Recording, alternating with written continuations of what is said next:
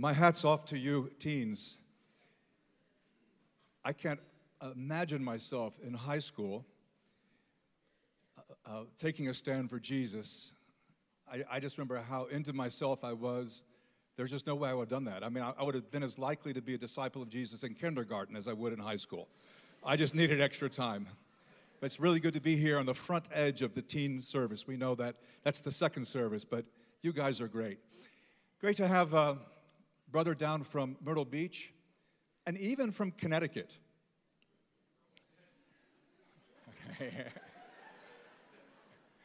Thank you, Jeff. Well, I'm Douglas Jacoby, and we're in our series on Jesus and his relationships. And we'll be talking, I've been given this assignment, Jesus and his enemies, which we'll get into a little bit. But I usually start my messages with a little update on the teaching ministry that many of you are connected with and pray for. So I'm just going to share a little bit. Last weekend, we were really pleased to host Brandon Redler, Guy Hammond of Strength and Weakness Ministries with these particular talks. They were just fantastic. As Tom mentioned, the Decoding the New Testament series is complete. PowerPoints, PDFs, links, all at the website, North River website. I've got a new book that's coming out in a couple weeks. See that old guy in the picture there? He looks old enough to be his own grandfather. Last week I started teaching in a master's program through Rocky Mountains School of Ministry and Theology. I've got students from lots of countries, only 3 Americans, but that's okay. The month of August, I was in Georgia, the Republic of Georgia. That's a church building from the 400s. My friend Christian Ray, who I traveled with. Tbilisi is an amazing place. That's some of the people who came from as far as Siberia and Finland to be part of us. Everything was in Russian. Beautiful city, 1,500 years old. Got to see some of it by boat. But really, I was there to teach. And after Georgia to Azerbaijan, which is a Muslim country, and that fly landed on me. That's a Muslim fly, kind of. I mean, Azerbaijani fly anyway. I've never seen one like that. I had a chance to go to D.C. on a little father-daughter trip. We definitely wanted to see the Museum of the Bible, and she bought the tickets, and I was really thrilled to go. If you ever go up there, you should go. When I went last year, it was free, no more, but it's still worth it, all 5 floors of it. We got to see the monuments, the war memorials, did everything pretty much on foot. But we even went to the Spy Museum, and that was my mission, my card there, and that was the car that I drove. Or else it was James Bond. The Capitol, a really cool place, is the Library of Congress, which to me is more like a museum than a library, but very beautiful. Supreme Court, liberty and justice for all. The month of September, almost no travel. We went to Canada at the very beginning for the wedding of Guy Hammond and Laura Hammond, who were here just a few days ago. And then last week, I spoke in Chattanooga, which is only, if you're new to the area, it's only 2 hours up the road, with Dave Hedrick and speaking for a ministry called Reasonable Faith. Before we go to October, I'd like to tell you some of the places I didn't go in September. I didn't go to boring Illinois because I don't like to be bored. I certainly didn't go to greasy Oklahoma. These are actual cities. Toadsuck, Arkansas just seemed a bit risky. You know, hygienically, epidemiologically, just didn't seem like a good idea because there could be consequences, like consequences to Mexico. Now, Goose Pimple Junction, I'm sorry if you're from there, we're laughing at your expense. But it's nothing like the state to the west, West Virginia, with cities called Cucumber, Kale, Pilot, Tornado, Hurricane, Big Bottom. There's even a Big Bottom Missionary Baptist Church, Gasaway, and Big Ugly. I didn't go to any of those places in September because I'm not really traveling much in September. But October, be in Calgary, Winnipeg, Canada. I'll be in London, Birmingham, and also Israel. So plenty of stuff. Thank you for your support, your prayers. Thank you for partnering with this ministry. Last week, Jeff Hickman did a message on Jesus as a friend of sinners. And it was superb. If you weren't there, you know, you can still watch these things. Go through the North River website. It tied in perfectly It couldn't have been more perfect, tying in with our Strength and Weakness weekend, which challenged us, called us higher to love people regardless of lifestyle choices they've made that you may or may not approve of. It was sobering. It was heartwarming. It was so encouraging. Friend of sinners. And so I'm building on that right now, and we're going to be looking at Jesus and his enemies. But last week, gracious, non-judgmental love and hospitality, things that we better do if we're Christians and if we're leaders. Well, there are a lot of passages about Jesus and enemies. We're going to look at two of them up close in the remaining minutes of this message. But certainly, that won't capture all of it. Jesus' enemies included the religious establishment and especially the Pharisees. Not all of them, there were some good eggs. Nicodemus, John 3, was a good egg. But Jesus, in Matthew 23, lays out his critique of the Pharisees. You know, he didn't always tell his enemies what he thought, but this is scathing. It's an incredible chapter. Some people think he did it, he lost control. I don't think so. The Pharisees had tremendous responsibility because they were closest to the Bible, probably of all the groups in Judaism. We think of the Samaritan woman. She had had 5 husbands, and now she was living with a guy not married to. Her poor life. But she was a Samaritan. And Samaritans were not viewed very kindly in Israel. They were viewed as half-breeds and religious degenerates. Jesus was in a very different place from her, but he did not consider her to be an enemy. Yes, she had things to change, but there was compassion in Jesus. It was kind of the points like this in Jeff's message and in the Strength and Weakness weekend that really made me think, what is my attitude towards people who just have such a different understanding of God? Well, I don't agree with them. I think they're wrong. But I can still like them as people. It's so easy, if you disagree with someone, to just distance yourself and make a funny face. Zacchaeus. Not so popular because he was a tax collector. And tax collectors, I don't think, have been popular in any country, in any culture, in any century. For reasons I don't need to state. The Gentiles in general. You know, in the Gospel of Luke, it's a huge theme. And Jesus' first sermon, and I think it was his last sermon also in Nazareth. I don't think he went there again, did he? He's challenging the prejudice. He's exposing the lack of love for non-Jews, for the Gentiles. And they're livid with him, and they attempt to kill him. But it's a little too early, like 3 years too early.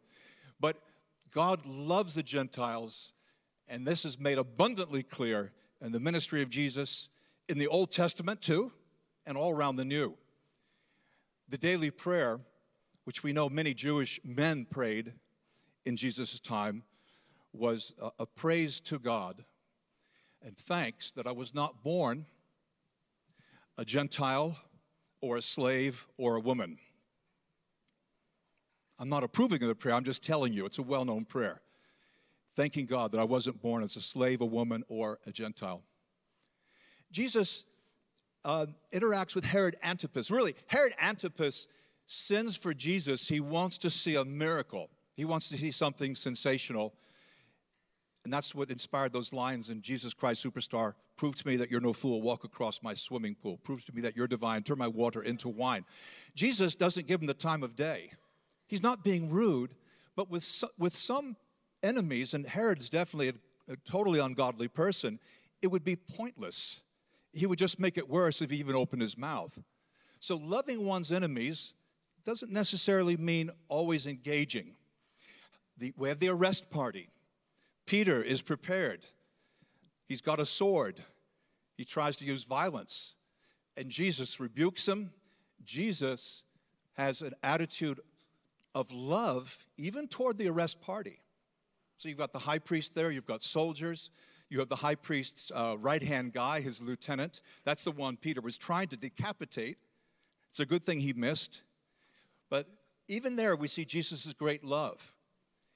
He loves those who orchestrated his arrest and his execution. This is just mind-blowing. Because you're like me, you've seen plenty of movies or shows, and you see the anger and the hostility and the sarcasm that someone who's arrested may have for the law, for the police, for the authorities. Jesus, it's nothing like that. He will speak the truth to them, but he's always hoping that the word will take, and that people will end up coming to a saving relationship with God. And as we know from the book of Acts, there were a number of people. It's not just the people in the gospel of the council, like Joseph of Arimathea and also Nicodemus. One of the best verses in Acts is Acts 6:7. I mean, you've got a great number of priests becoming Christians. These are Jewish priests serving in the temple. I thought of Pilate as an enemy of Jesus, the one who could have set him free, but chose to do the expedient thing. And unlike Herod, Jesus does interact. Pilate is pretty waffly, but they have quite a conversation. You can read about that, different versions, but I like the one in John 18 the most. And it gave Pilate a chance.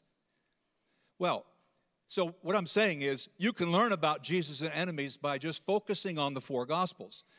Or you can look at Romans 5, where Lamar took us earlier in the communion message, because that ties in incredibly well. But these are the two texts we're going to look at. We're going to start at the Matthew passage, okay? And these are passages we should know.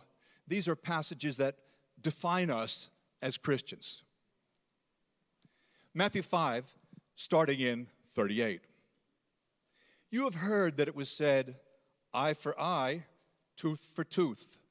But I tell you, do not resist an evil person. If anyone slaps you on the right cheek, turn to him the other also. If anyone wants to sue you and take your shirt, hand over your coat as well. If anyone forces you to go 1 mile, go with them 2 miles. Give to the one who asks you. Do not turn away from the one who wants to borrow from you. Already, are you not challenged by this? Your father or your mother says, clean your room. And you not only clean your room, but you clean your sister's room. I mean, this is the extra kind of mile. That's not natural at any age. It's not like that becomes natural just because you graduated high school or you went to college. And even if you're being compelled, you could say, well, you're forcing me to go 1 mile. You're not forcing me to go 2, so I'll stop here. That's a good attitude. In other words, don't try to catch up. Don't retaliate by words or deeds, acts of terrorism or whatever it is. We tend to be very angry when people infringe on our rights. Jesus continues, you have heard it was said, love your enemy, love your neighbor, and hate your enemy. And love your neighbor that's from Leviticus 19:18. Hate your enemy, no one knows really where that comes from exactly, but it's certainly how people thought then and do now. But I tell you, love your enemies, pray for those who persecute you, that you may be children of your Father in heaven. He causes his sun to rise on the evil and the good, sends rain on the righteous and the unrighteous. I mean, you could be the head of some drug cartel. The sun still comes up. It'll still rain if you need it. God doesn't discriminate in that way. His gifts, his common grace are for all people. If you love those who love you, what reward will you get? I think he's saying pretty much none, because don't even tax collectors do that? Zacchaeus, think of last week's message. And if you greet only your own people, whatever that means, what are you doing more than others? So greet people even like from Connecticut, all right? Do not even pagans do that. Be perfect, therefore, as your heavenly Father is perfect. Now, when he says be perfect, he's not saying something impossible. In every area of your life, you have to be totally perfect. There's a context here, and the context is loving your enemies. No fighting back, no retaliating, no hatred, no sarcasm. Wow. And this has rightly been understood as one of the most challenging and important texts in the New Testament. Mahatma Gandhi was interesting. He said, Christians, he seems, are the only ones who don't understand what Jesus meant when he said, love your enemy. His view of Christianity distorted was that basically this had been rejected. Now you may say, yes, but with our enemies, we have to deal with them very severely. Well, the government will do that, or the army will do that, or someone else will. But if you're going to follow the teaching of Jesus, you have to obey this paragraph. Wow. Now our second text, our final text, is from Luke 23. Now, even if you don't know the numbers, you kind of know this verse already. But let me give the frame. We're talking about the crucifixion of Jesus. When they came to the place called the Skull, or Golgotha, they crucified him there along with the criminals, one on his right, the other on his left. And Jesus said, Father, forgive them, for they do not know what they're doing. And they divided up his clothes by casting lots. And the people stood watching. The rulers sneered. He saved others, let him save himself. If he's God's Messiah. The chosen one of the soldiers also came up and mocked him. Surrounded by people who are having a laugh at your expense. But it's not just those who mock him. It's those who orchestrated his execution, which was totally wrong, totally unjust. And those who made sure he suffered. So we're focusing on verse 34 here. Father, forgive them. They do not know what they're doing. You knew this verse before, right? Right. But we have to look at it in the context, because it's easy, someone accidentally steps on your toe in a crowd. Hopefully you don't shout at them or swear. It's easy to, they say, pardon me. It's really no issue, because you haven't really been wronged. You certainly haven't been inconvenienced that much. But when you've been tortured and tortured some more and mocked and tried and mocked again and tortured some more and then crucified, and to say, Father, they don't know what they're doing, that's just amazing. Because the way I look at it, they knew exactly what they were doing. And they were very good at it. And I'm not saying Jesus was wrong, but he's viewing others in a way that is very, very rarely the way we look at others. It's not just benefit of the doubt. And by the way, he's not saying, I forgive them and they're all saved. Everyone will be saved no matter what. Nothing like that. But he's talking about personally forgiving them. There's no malice here. He realizes that many people in the same position might have done the same thing. It's when we cannot even imagine doing wrong. We're criticizing someone else, but like I would never do that. Someone's rude in traffic. You've never been rude in traffic. You're a hypocrite if you criticize others. Jesus is amazing, obviously, his lack of hypocrisy. But these are the classic texts. Now, let's see how they apply. This means pray for our enemies, don't curse them. Almost Jesus' final words were, forgive them, they don't know what they're doing. Muhammad, just not to pick on Muslims, but it's well known, acknowledged, his final words were a curse on Christians and Jews. The idea of cursing your enemies is certainly approved, but not in the New Testament. Second, don't get sucked into the rhetoric of hatred and polarization, like in the media. We don't have political enemies if we're Christians, because we're already in a different political system. It's called the kingdom of God. Where other people are, in a sense, is irrelevant to us. Not irrelevant to our daily lives, but irrelevant to our ultimate concern. And we're not to have enemies that way. Doctrinal enemies. Now, I'm not saying that whatever you believe and teach is fine between you and God, and I'm sure it'll be okay, because the Bible speaks clearly about false teaching and true teaching. But the question isn't so much, do you accept, do you approve? It's more the question of acceptance. When Priscilla and her husband, Aquila, when they were teaching Apollos, they accepted him, they treated him with great respect, even though he had a different viewpoint. We don't have doctrinal enemies. Someone goes to a different church. that's not a doctrinal enemy. I mean, someone could be wrong. We're wrong on things too, But we don't need to have enemies in that way. There needs to be engagement and love. And yet, don't be unbiblically sappy or sentimental. Psalm 110 says Jesus will crush his enemies under his feet. Of course, that's talking about the judgment day. And by the way, Satan is Jesus' enemy. Simply follow his example, and then we'll have the right balance. Because we think, well, if I love my enemies and respect them and pray for them and give them succor, then I'm somehow supporting them. And Jesus rejects that. His followers engage, but not in a sappy way, like I'm sure everyone's fine. He knew where the boundaries were. I want to return finally in my remaining 3 minutes and 50 seconds. I have a 25-minute clock. I know my rights. But I will end short.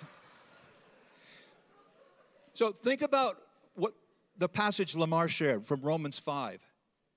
Even when we were enemies, Jesus died for us. Jesus, on the cross, looks out on those who have crucified him. They're gambling for his clothes, and it's totally degrading. But he has an attitude of love. Forgive them. I didn't gamble for his clothes. I didn't directly crucify Jesus. But I believe that I've been forgiven. I believe that I've been forgiven by Jesus Christ the Lord. This is something that's quite stunning. Most people want to be saved. Salvation is a kind of insurance policy. They want to be saved from the consequences of their sin. They don't want to go to hell, or they don't want to, well, it could be almost anything. I don't want a hangover. There are a lot of reasons you could not sin. But Jesus didn't come to save us from the consequences of sin only. He came to save us from sin, to change us so that we are men and women who no longer desire to sin. We're not saved from sin if we're still living like everyone else in our neighborhood. What's the difference? There's none. Your discipleship is bland, it's tasteless, insipid. He came to save us not just from consequences, but actually save from sin, so we don't have to do it anymore. That's a serious point. My friends, keep these things in mind. Jesus and his enemies, as we now have our final song. Chase.